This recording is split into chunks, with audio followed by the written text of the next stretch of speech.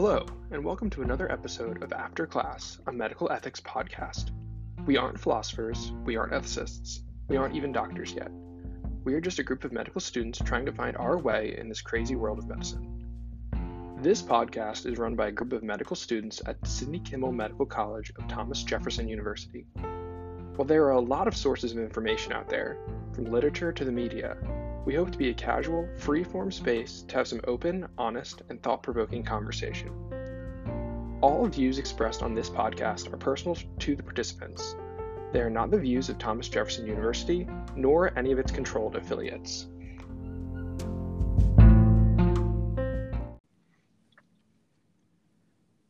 Today, I wanted to do something a little different here at After Class. Usually we talk about some pretty heavy stuff. Although we try to keep it as fun and engaging as possible, there's only so much we can do with many of the very serious topics that there are to discuss in medical ethics. As we are recording this episode, most, if not all, American medical students are on their winter holiday break. In an effort to join in on the holiday spirit, a few of us are going to share some of the things that are on our holiday wish lists for medicine. Now, these wishes can be anything big or small, funny or serious, personal or field spanning. We'll each discuss a couple wishes of our own choosing. So today I'll be sharing this Yuletide cheer with Grace and Helly.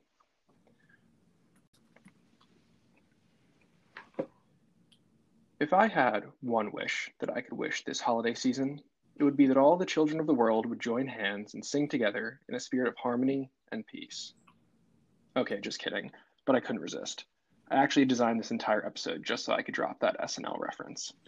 But seriously, I have three wishes that I was hoping to discuss with you, dear listener. My first wish is for an overhaul of Med Twitter. For those of you listening, blissfully unaware of the medical Twittersverse, I'll give a quick overview.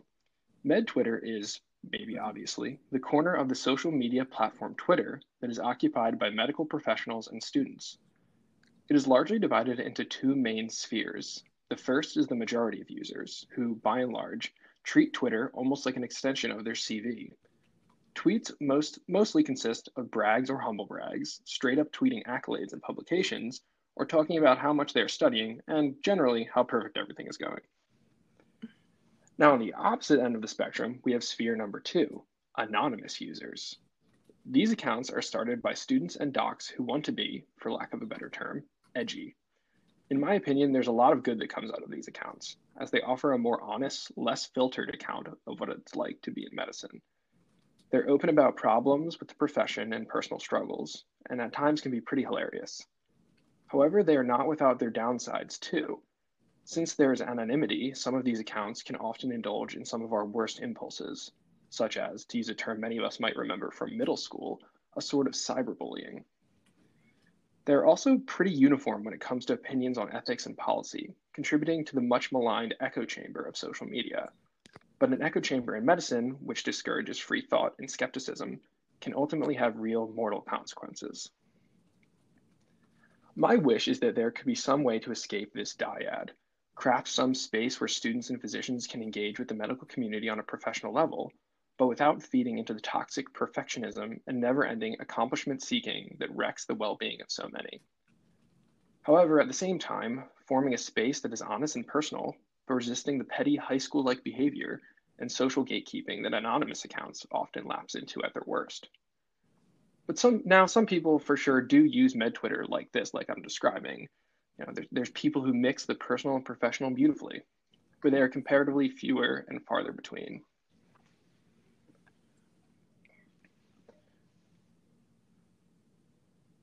My second wish is something perhaps more realistic. I wish more of us medical people would watch the classic Christmas movie, It's a Wonderful Life. Now, to lay my cards on the table, I freaking love this movie, and I could honestly talk about it for hours, but I'll do my best to temper my excitement here. Before I begin rationalizing this wish, I need to preface it. To me and to so many physicians throughout the ages, medicine is much more than a technical career. We fancy ourselves scientists, jaunting around in white lab coats, an attire that was consciously chosen, originally by German doctors, for precisely that reason, the appearance of being pure scientists. But if we are being honest with ourselves, we are at best mutts or half-breeds, a sort of half applied scientist and half secular priest. Yes, hard facts are our business when we actually can find them, but to quote another famous holiday classic, mankind was my business, the common welfare was my business, charity, mercy, forbearance, benevolence were all my business. The dealings of my trade were but a drop of water in the comprehensive ocean of my business. In short, culture and the humanities are important for medicine. That wishy-washy, amorphous stuff that so many of us are uncomfortable engaging with is extremely important. There, we find just as much truth as can be found in scientific journals, if not more so. And it can impact hard, cold health outcomes, but that statement deserves an entire episode to discuss. This is all to say that why I think Frank Capra's classic film is so needed. It almost entirely occupies itself with those difficult cultural spaces, trying to parse out the big questions, determining the heads and tails of it all. There are two main reasons why medicine could learn from the tale of George Bailey and Bedford Falls. The first is derived from the film's conflict between success and an ordinary life. That dichotomy is how most of us view things. All of us are gunners. We're in probably the most competitive professional field to get into. To get here, we all had to desire success as typically defined: career advancement, financial security, maybe some prestige and respect. George, the film's protagonist, wants the same. He constantly talks about seeing the world and shaking the dust of this crummy little town and becoming a big city architect. But he is constantly kept from those dreams. Things happen, and George is torn between choosing what he desires and what he knows is right. He skips college because the empathetic Building a Loan Association that his father founded would close without him, leaving many in the town living in slums. He gives up the money he saved for his honeymoon in order to alleviate others' suffering during the Depression. He's never really rewarded for making these choices either. Doing the moral thing is hard and painful. Often he relies on Mary, his eventual wife, to be his guiding compass, especially as time wears on and George becomes more bitter about his lost dreams. She doesn't want to move out of their crummy little town, despite the opportunity to do so, instead pushing George and herself to engage with their needy community. That is what she values, representing virtue and goodness itself instead of personal desires. In Mary, we see that with the right outlook, pursuing a humble and purposeful life can be filled with joy and meaning, more so than a life filled with obtained desires. The second lesson for medicine is simple. There are things that exist in this world, in this existence that we find ourselves plopped into, that cannot be rationalized. I alluded to this all previously, but is worth repeating. We cannot hope to heal by simply itemizing people into organs and lab values. Yes, they are important, but so is the patient's family, their community, their faith and spirituality, their loves and fears, their soul. We could be like Scrooge or Mr. Potter, the millionaire antagonist of It's a Wonderful Life, sitting alone in our offices, tallying up numbers and figures that determine the value of human life. But if there's one thing that brings so many to tears at the end of this film, is the rejection of precisely that. George Bailey truly and fully felt like his life was meaningless, that he was worth more dead than alive. How many of us have felt the same at some point in our lives? Judging by the statistics on depression amongst medical students, I would suppose many. But no matter the darkness and misfortune he feels, George comes to see that his life is beautiful and totally saturated with meaning. None of it makes sense. You can't hold it between your fingers and study it. You can't put a number to it. But it's true, more true than any equation or lab finding. What is most fascinating to me is the end. The joy bursting forth audibly as the community is singing to George in his home is similarly irrational. Yes, his town has rallied behind him to save him from jail, but nothing has really changed. He still lives in a small town, his house is still drafty, his car is still old, his friends have still all outpaced him materially. He hasn't traveled the world, he's still living paycheck to paycheck. And Mr. Potter is not defeated, still wants to close the building alone, and furthermore has George's $8,000.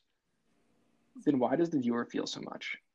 Why does Harry Bailey end the film with a toast to my brother George, the richest man in town? It's not some dark or ironic joke. It hits you like a gut punch because we know it's actually true. Success is not what we often think it is. It's not the money or the respect or the influence. Not the step score or the specialty or the name of our residency program. It's the knowledge that our life, no matter how seemingly small and insignificant, is as rich as the people we touch along the way. At least I think so, and Frank Capra did too. This movie makes me want to be a better human being, and especially at the end of this year, we could all use a reminder of what really matters. To end with a quote by George Bailey, what do you know about that? My third and final wish is something for myself, to be less cynical. It's easy, especially today, given the situation we find ourselves in, both in medicine and in the world, to lapse into cynicism.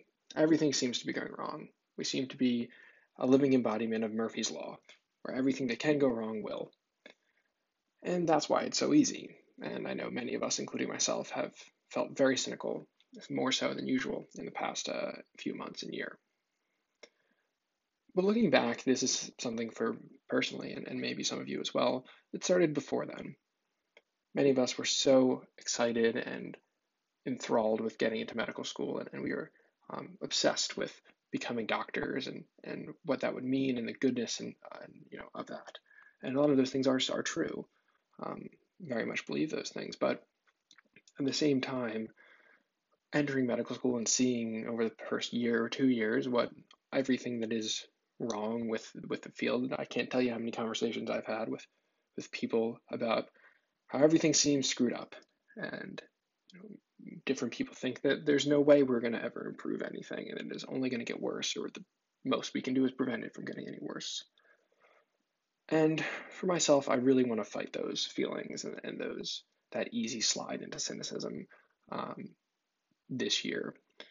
I wish that mostly for myself, for my own well-being and happiness, but also because if you're cynical, you can't solve anything. You can't help anyone, really, let alone yourself. Nobody wants to be those old, cynical doctors that, are so lampooned often. But maybe that is something that other people feel as well. But I know personally that is something that I hope to be better about this year.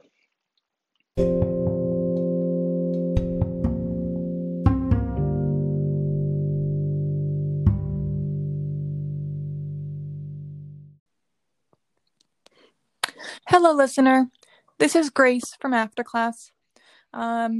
I'm pleased to join Mike and Helly today to discuss our wishes. Full disclosure beforehand, 3 key things. One, I apologize in advance if you hear any background noises. My 2 cats are currently engaged in some kind of all-out war just outside my bedroom, so if you hear any meowing or scratching, that's probably them. Secondly, just want to say, following up on Mike's very eloquent notes or thoughts on It's a Wonderful Life, I will admit I've actually never seen it. My family's annual holiday tradition was to watch National Lampoon's Christmas Vacation. And so it has Chevy Chase in it, and we would always watch it on Christmas Eve. So needless to say, my holiday media consumption is far less refined than Mike's.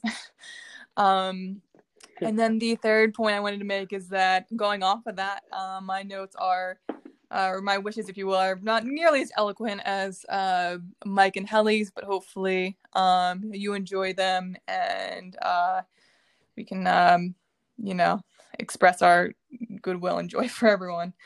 So going on to my wishes. My first wish, as it relates to medicine and healthcare in general, is that everyone washes their scrubs, their coats, specifically their white coats, or their overall medical gear more often. When the pandemic first broke out in March or so, I remember there was this emphasis on cleaning in general, just cleaning, washing your hands, hand sanitizer, covering your mouth, covering your coughs, getting to the point where we were wiping down groceries, which, yes, I also participated in wiping down my own groceries when I got home from the store. And something that's said going along with that, I think there was an emphasis on just keeping tidy and keeping clean more often in general, and that can especially apply to your own clothing that you wear every day. Long story short, clothing is gross. It's really gross. If anything, I will say today I have dressed myself a bit nicer, just because why not? It's that time in between Christmas and New Year's Day where no one knows what day it is, and we have a tendency to fall into the sweats and lounge clothes section of our wardrobe, especially this year. And so I decided I would just dress a little nicer today to get a break away from that cycle. But all my point being, clothes are gross. So I hope everyone washes their coats more often. And that brings me to white coats. So white coats are very, very important in the field of medicine and healthcare. They have very significant sentimental value for healthcare students. Namely, for those of you who don't know, when you start medical school, or I believe there are other healthcare programs that also have the ceremony as well, there's something called a white coat ceremony, where students are presented with, or incoming medical students are presented with white coats, short white coats, that is, which distinguishes them from more experienced attending physicians and those who have graduated from medical school. The shortness denotes their status as a student. And it's a big deal, or at least for some students, it's a big deal. I'll say I enjoyed my ceremony very much, and I think there's a good portion of students that do value it. So to a certain extent, we have a sentimental value with those coats. But my goodness, please wash them. They are disgusting. If anything, and that doesn't just apply to the short white coats, the long ones too. I think the coats become such an emblem of healthcare and of medicine and of being a doctor and all of that. And I'm not saying we should get rid of them. We should by all means keep them. But please wash them. Either find a laundry service or something to keep it clean. You have no idea how many germs and bugs are getting transferred in between when we go and see patients. And I think it's fairly understood that they can be a bit of not a fomite, but a vector for transmitting illness. Going off of that, also for gentlemen, this isn't so much an issue for me, but for the guys, I don't know how often you guys need to wear ties, but apparently those are also something that needs to be cleaned fairly often. I'm pretty sure Mike could comment on that more, but I'll let him. I've never ever washed a tie. I've never washed a tie. I don't know if you can wash ties, so we'll have to do some research into Can that. you like change? You guys change them out though pretty often, right?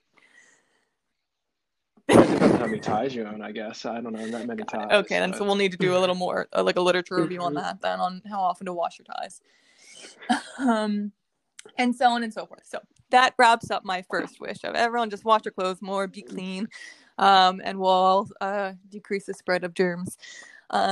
My second wish is that anyone that works in nocturnal, any person whose job requires them to work at nighttime when everyone else is asleep, is eligible to receive free coffee whenever they want. Now, given that this is a healthcare podcast, immediately doctors, nurses, staff in the hospital, they come to mind. Hospitals are always open. They never close. They're open 24/7. They keep chugging along even on Christmas Day, on New Year's Day, on all the holidays, 4th of July, and so on. So my philosophy is, if you work between the hours of 11 p.m. and 9 a.m., you automatically get a free coffee.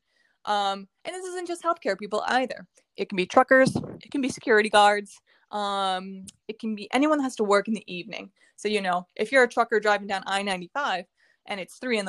and you're making a pit stop for coffee, or for gas, you automatically get a free coffee. I think that's fair enough. It's, if you don't get to sleep at that time, then you should be able to at least get a free coffee.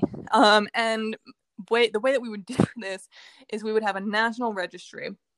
Similar to like, if you go into a DMV and you get your license, you can just like put on your license the fact that you are a nocturnal employee and you just get free coffee. It can be subsidized by all those people that buy super expensive coffees that are like Peet's coffee. It's delicious, but it's expensive. And it can be subsidized for people who just have to work in the evening. Coffee's like 4 cents a cup. Like, we can make this work. So that is my second wish. Free coffee for anyone that has to stay up very late or very long to keep our society humming along as it is. So that is my second wish. My third wish is a bit more serious and a bit more personal. So my third wish is for people to genuinely engage in self-care, and that they're supported by their community and institutions where they live to engage in that self-care. Uh, so, if anything from this pandemic taught me, it really threw into light for myself, and I would say for most people, American or globally, the need for self-care when times are as uncertain as they are now.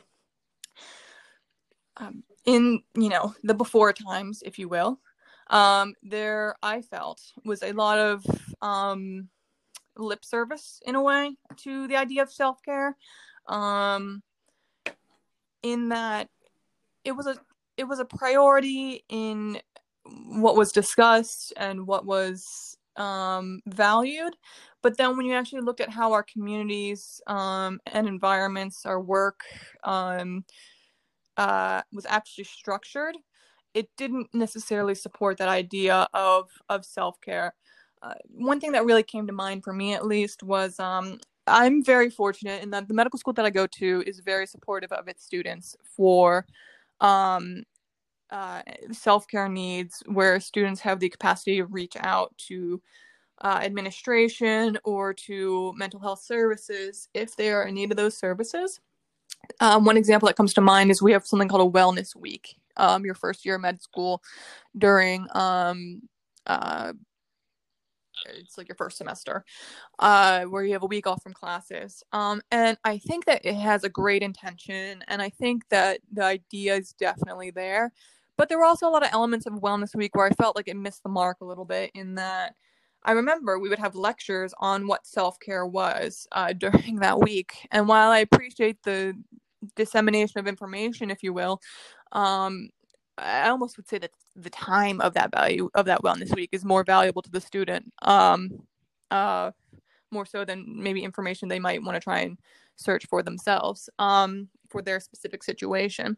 And so I think that was over a year ago. That was prior to the pandemic breaking out. I think now, with all the stress that people have been under with the uncertainty of the pandemic, the uncertainty of when we might get a vaccine, when we'll go back to normal, and the fact that we've all been home more, I think we've really actually generally started thinking about self-care and how we can improve our self-care. And I hope that we come out of this such that our institutions that we engage in, not only, in healthcare, that would be hospitals, healthcare systems, private practices, and so on, urgent cares, but just in general for people's workplaces, to really put policies in place to make self-care possible for their employees.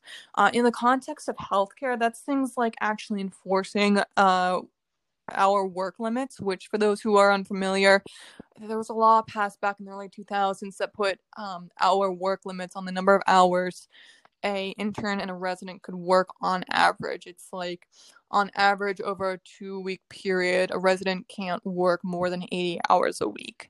And some institutions are good at enforcing this, and others are less so. And it's sort of one of those things that can kind of get slipped by, where a person might work longer than what is actually reported. So something like that, I think, would be really beneficial for this, health and wellness of physicians and of nursing staff and of staff in general. One thing I think the healthcare system where I work at does a good job of is they really are trying to enforce less bullying and humiliation in medicine. And unfortunately, this has sort of been a historic, if you will, negative to working in healthcare. Is there used to be a culture of bullying and humiliation of medical students during their rotations, in the sense that they might get questioned on something, and if a student didn't know the answer, they were perhaps made fun of in front of other students or in front of residents. Needless to say, I believe we are moving past those days to the point that many hospitals are trying to move away from that, and I think again, at Jefferson, at least, we do a pretty good job of discouraging that kind of behavior, which I appreciate. And I think it's a good policy that workplaces should invest in for their students to make sure they that the mental well-being of their students is strong. And then going off that, things like having cooperative work cultures, fair and competitive wages across the spectrum from custodial workers to CEOs, opportunities for childcare for employees. These things are just critical in the sense that they support their employees and they support their workforce such that they can be an effective and strong workforce, and then they can still take care of themselves in addition to being a productive member of society. And I think that if we place more emphasis on our well-being, both at home and at work, emotionally, mentally, physically, that we'd be a far more productive society than we currently are. And I think that pandemic has really thrown that into light, and that we need to take care of ourselves. If you don't have your health, you don't have anything. So those are my 3 wishes for 2020 going into 2021. And it's been a pleasure talking with you guys this season. Thanks, Grace. Those were some awesome wishes.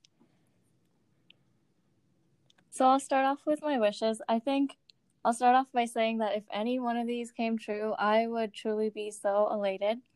But my first wish is that I wish we could learn some of the intangible qualities that make us better humans.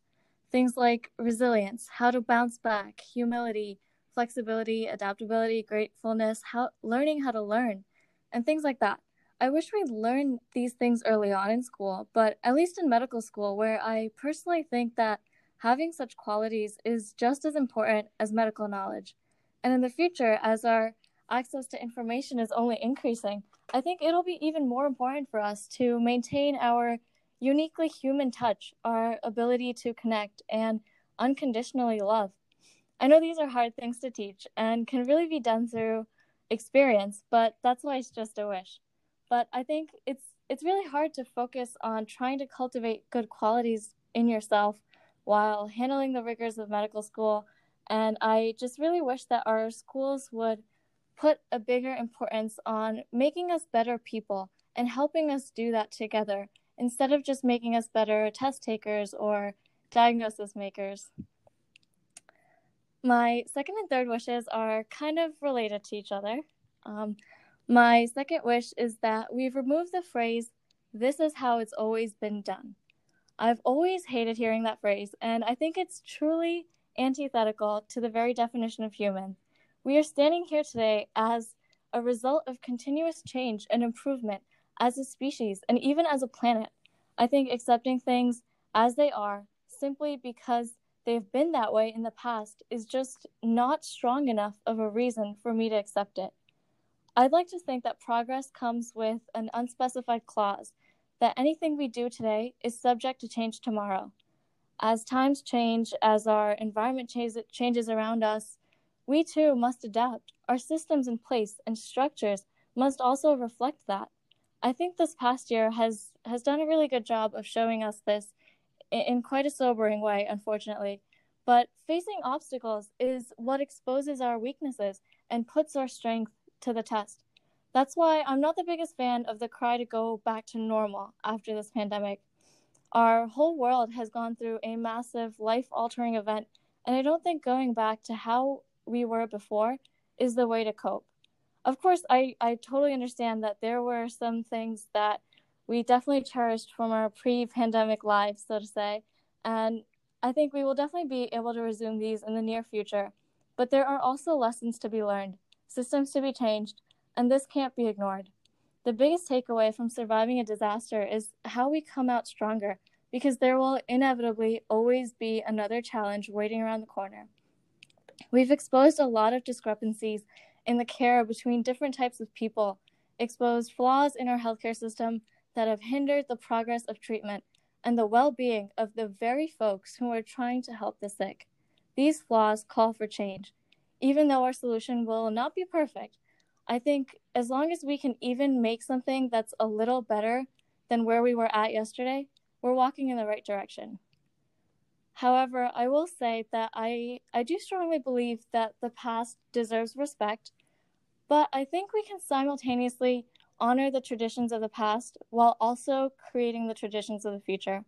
I don't want to hear this is how it's always been done anymore as an excuse, but I'd rather just hear this is how it's been done and here's what we can do to make it a little better.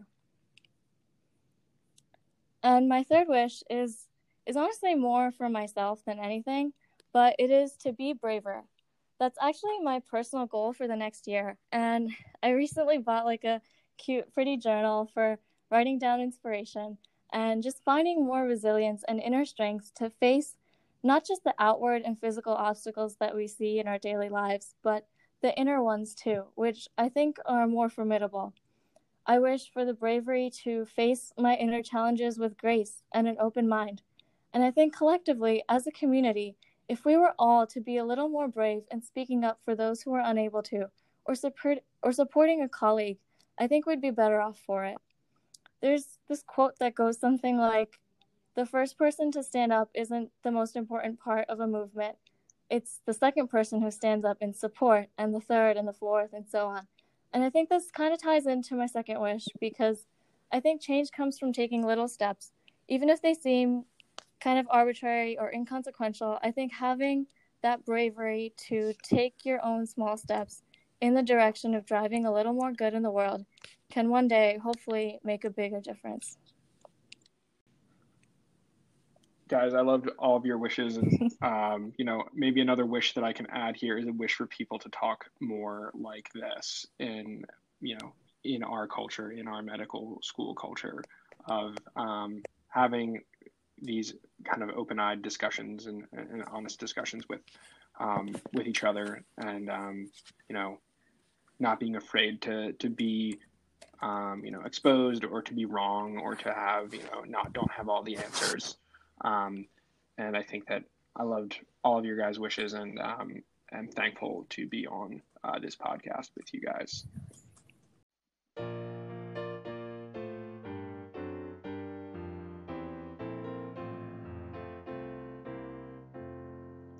Thank you for joining us for this episode of After Class, a medical ethics podcast.